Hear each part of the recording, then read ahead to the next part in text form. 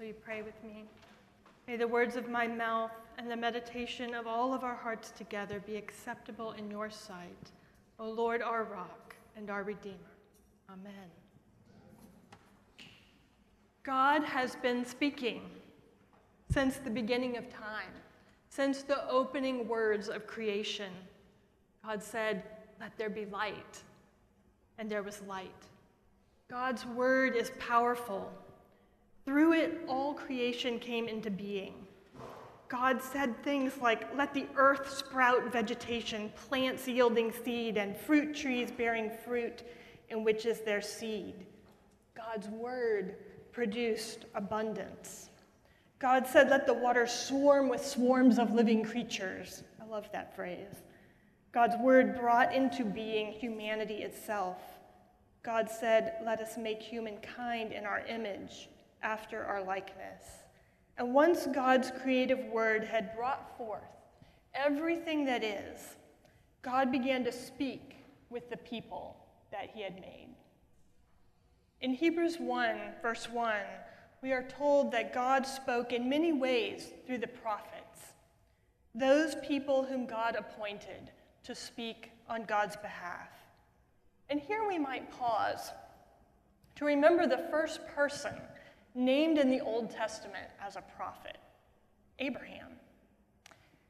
And we might remember how Abraham actually lived his life in fear. He spent decades traveling around ancient Palestine, asking his wife to tell everybody that she met that she was his sister. Genesis chapter 20, verses 12 and 13. The last activity we might expect of a prophet and his wife. And we might remember that in this story, it's the outsider, Abimelech, who claims integrity and is acknowledged for it by God.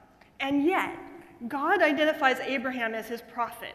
And after Abimelech seeks prayer for his household from Abraham, the prophet, the women of Abimelech's household are healed of barrenness.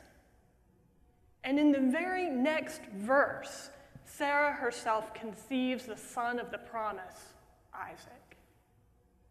The prophetic prayer, requested by an outsider, brings about blessing for everybody who's involved, and is that point right before the son of the promise is conceived. What a fascinating prophetic story. Or we might remember that great prophet, Moses, the one about whom the author of Deuteronomy said, "There has not arisen a prophet in Israel since, whom the Lord knew face to face." And yet, this was the same man who was so afraid of speaking that he refused to take up God's call on his life, even though God showed up to him in a burning bush. In fact, God had to give Moses his own prophet, Aaron, whom he calls the spokesperson or the prophet of Moses.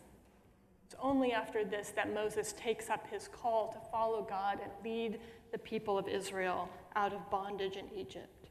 Or we could recall Samuel, Nathan, Elijah, and Elisha. We might remember the great writing prophets such as Isaiah, Jeremiah, and Ezekiel. We might remember Miriam, Deborah, Huldah, and Noadiah. If you haven't heard of her, you can look it up in accordance. And the traditions of the female prophets. That brings us all the way to the prophetess Anna, hanging out in the temple, the infancy of Jesus. We might remember the company of prophets with no identifying names who were faithful to the Lord in the midst of challenging times.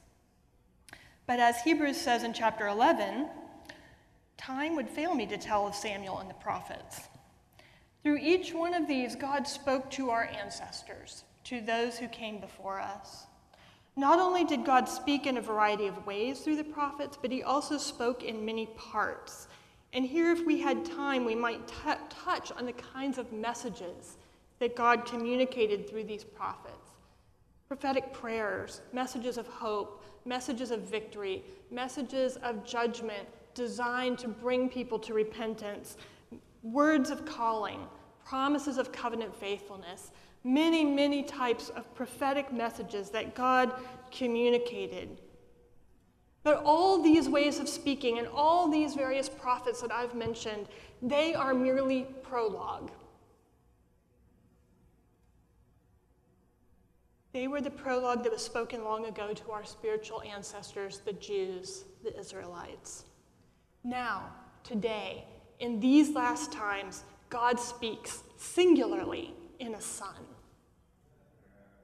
And as Hebrews will indicate in chapter 3, the Son is a greater member of the household than a prophet.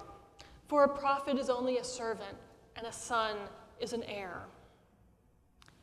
In just a moment, we will unfold together what God says through the Son, but first let me make this one observation. The title of the sermon today is God Speaks. I chose that title because the main verb in this one long sentence, Hebrews 1:1-4, it's just one giant sentence, is God speaks. All the other verbs in Hebrews 1:1-4 are contained in clauses, right? This is the little Greek lesson because the Bible prof is preaching, right? They're contained in clauses that are subordinate to that main clause, that main verb, God speaks. But I also chose this title because this is the good news for us today. The good news is that God speaks. God is not silent. And I find myself pausing and giving thanks and just saying, thank you, Lord. Thank you that you speak. Thank you that you've been speaking from the beginning of time. Thank you that you communicate with your people. Thank you that you communicate with outsiders like Abimelech and insiders like Moses. Thank you for all the prophets, for all the men and women who spoke your message faithfully down through the ages. Thank you for speaking. Thank you. And inviting us to be present in a space of gratitude. Thank you that you speak to us now in your Son. Since God speaks to us now through his Son, it's worth spending the rest of our time asking two questions. What's this Son like? And what is God saying through his Son? The key relationship at the beginning of Hebrews is the relationship between the Father and the Son. And the first identifying mark, who is this Son? The first identifying mark is he is an heir. He's not just an heir or even the heir. He is the heir of everything. Everything that's made, everything that exists is going to belong to the Son. The Son is also the means through whom God created the worlds. The opening verses of the Bible remind us that through God's word, all creation came to be. The psalmist describes this further, saying, "By the word of the Lord the heavens were made, and all their host by the breath of his mouth. He gathered the waters of the sea as in a bottle. He puts the deeps in the storehouses." This association between God's creative speech and the Son is drawn out in the opening verses of John's Gospel, which we heard as well. In the beginning was the Word, and the Word was with God, and the Word was God. All things came into being through him, and without him not one thing came into being. What is this Son like? He is the radiance of God's glory. God's glory in the Old Testament is often portrayed as his presence, his weight, the weight of his presence, or the light of his presence. And one of the things that's identifiable about it is that it's so great that it is unapproachable. When God's glory descends on mountains like Sinai, or when God's glory fills the first temple built by Solomon, these become unapproachable places. Now, however, this is amazing, right? Hebrews chapter 1. Now, however, God's glory is revealed in human form, in a Son, one who can be seen, who radiates God's glory, God's weight, his beautiful divine presence. No longer is that glory contained in something unapproachable. Amen. instead is made available to us in the Son, one whom we will come to know in the very next chapter as being fully human as well as fully divine. This Son is the exact imprint of God's very being. We all know these colloquial English phrases like father, like son, or he's the spitting image of his dad. Both of these English colloquiums only begin to touch on the resemblance between the Son and the Father. The Father is invisible to us, but the Son is visible. We can see that which is beyond our sight. We want to know what God looks like, what his being is like. We can look at the Father, and we can look at the Son, the one who is his exact representation. The Son has been stamped with the image of the Father so that the Father's invisible substance may be seen. Do you have a favorite story from the Gospels? A story of Jesus? Whatever that favorite story is, it's a picture of the Father. What does the Son do? He does three things. He sustains all things by his powerful word.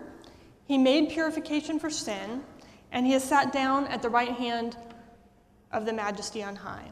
I want to take just a few moments to contemplate each one of these things that the Son does. First, he sustains all things by his powerful word.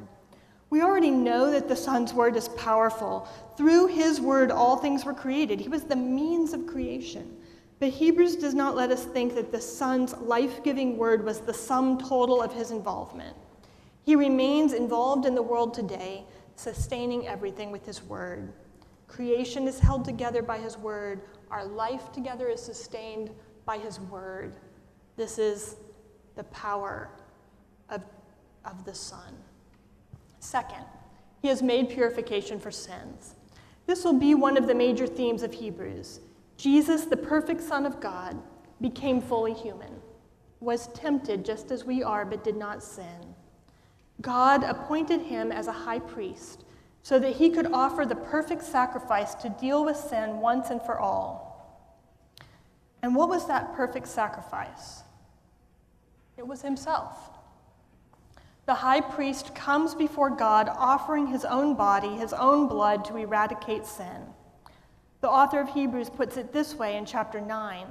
He entered once for all into the holy place with his own blood, thus obtaining eternal redemption. So God is speaking right now through his Son, and this is what he's saying. I want you to hear this really well. God is saying, my Son has dealt with the problem of sin. Sin. Lying, abuse, pride, hypocrisy, greed, gluttony, lack of compassion, misuse of power, thinking of ourselves as either better or worse than we really are, and on and on and on. Sin. The sin we do to other people, and sin, the sins that have been committed against us. Sin, which spreads its stain over our whole world, our government, our relationships. Sin makes us unclean, unworthy, and unable to enter into the presence of the glorious, majestic, holy God. We become weighed down with fear and shame and guilt and impurity. But when God speaks through his Son, what he says is, my Son has taken care of it. My Son has laid down his life as the perfect sacrifice so that everyone may be made clean, so that everyone may become like me and share in my holy life. He has made purification for sins, for all sin, for all that we have done, and all that has been done to us. The third thing about what the Son does, he has sat down at the right hand of the Majesty on high. The Son's work is complete. The sacrifice has been offered and received. Sin has been addressed once and for all. No further sacrifice is needed. There should be a hallelujah there. Cleansing has been made. And so we see the Son enthroned alongside the majestic one. When God speaks through his Son, he says, "Here is your King." All kinds of things will vie for your loyalty and my loyalty in this life. A nation, a political party, a boss, a parent, a spouse, all kinds of things will ask you for your loyalty and your allegiance. But all of these things are fallible. All of these things have the potential to fail. There is only one King who will never fail. There is only one King who is described as having a scepter of righteousness, a way of governing that is always right and always true and always just and always merciful. There is only one King who is anointed with the oil of gladness, and that is King Jesus. He is the shepherd king, the king who sacrifices his life for his subjects. He's the priest king, the king who intercedes for his subjects, the king whose throne is described as a place of grace. When God speaks through his Son, he says, "Behold the king. He is seated beside me." So what is our response? First, gratitude. Every day, give thanks that God speaks and that the world is sustained by the powerful word of his Son. What is our response? Covenant faithfulness. Remain in right relationship with the one who sacrificed his life to achieve cleansing from sin.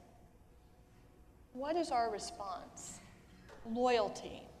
King Jesus is the only object of our affection, allegiance, and loyalty. God speaks. God has been speaking since the beginning of time. God spoke through his prophets. Now God speaks through his Son. And he says, if you want to know me, look at my Son. He represents all that I am and radiates my glory. Together he and I created the world, and he is sustaining it with his word. God speaks and says, my message to you is, I have taken care of sin through the sacrifice offered by my Son. God speaks and says, my Son has completed his work and is sitting in my presence on the great throne from which he rules. God speaks. He speaks through his Son. As we move towards the table for communion, I invite you to listen to the Son.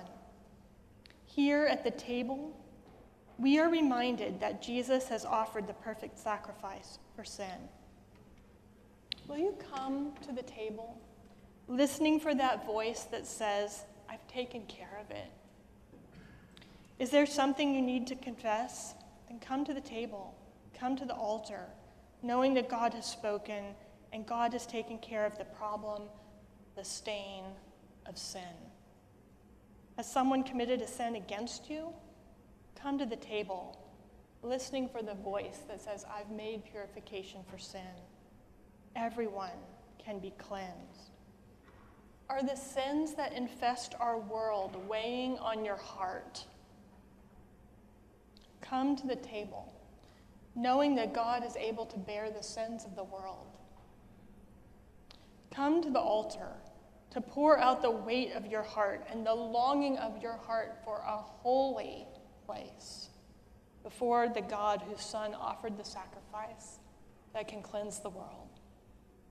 As we move towards the table, I invite you to listen to the Son. In this world, we can have only one loyalty, one allegiance, and that allegiance is to King Jesus, who reigns alongside the Father. Our loyalty cannot be to a nation or to a party or even to our family or friends or even to one particular denominational strand of Christianity. Our loyalty is to Jesus alone. Will you come to the table listening to that voice that says, "Behold my Son, the one who reigns"? Do you need to kneel again before your King to give allegiance to the one enthroned alongside God the Father? This is the good news. God speaks.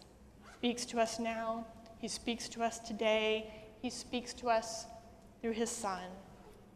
The question for us is, are we listening? Let's pray together. Almighty God, to you all hearts are open, all desires known, and from you no secrets are hid.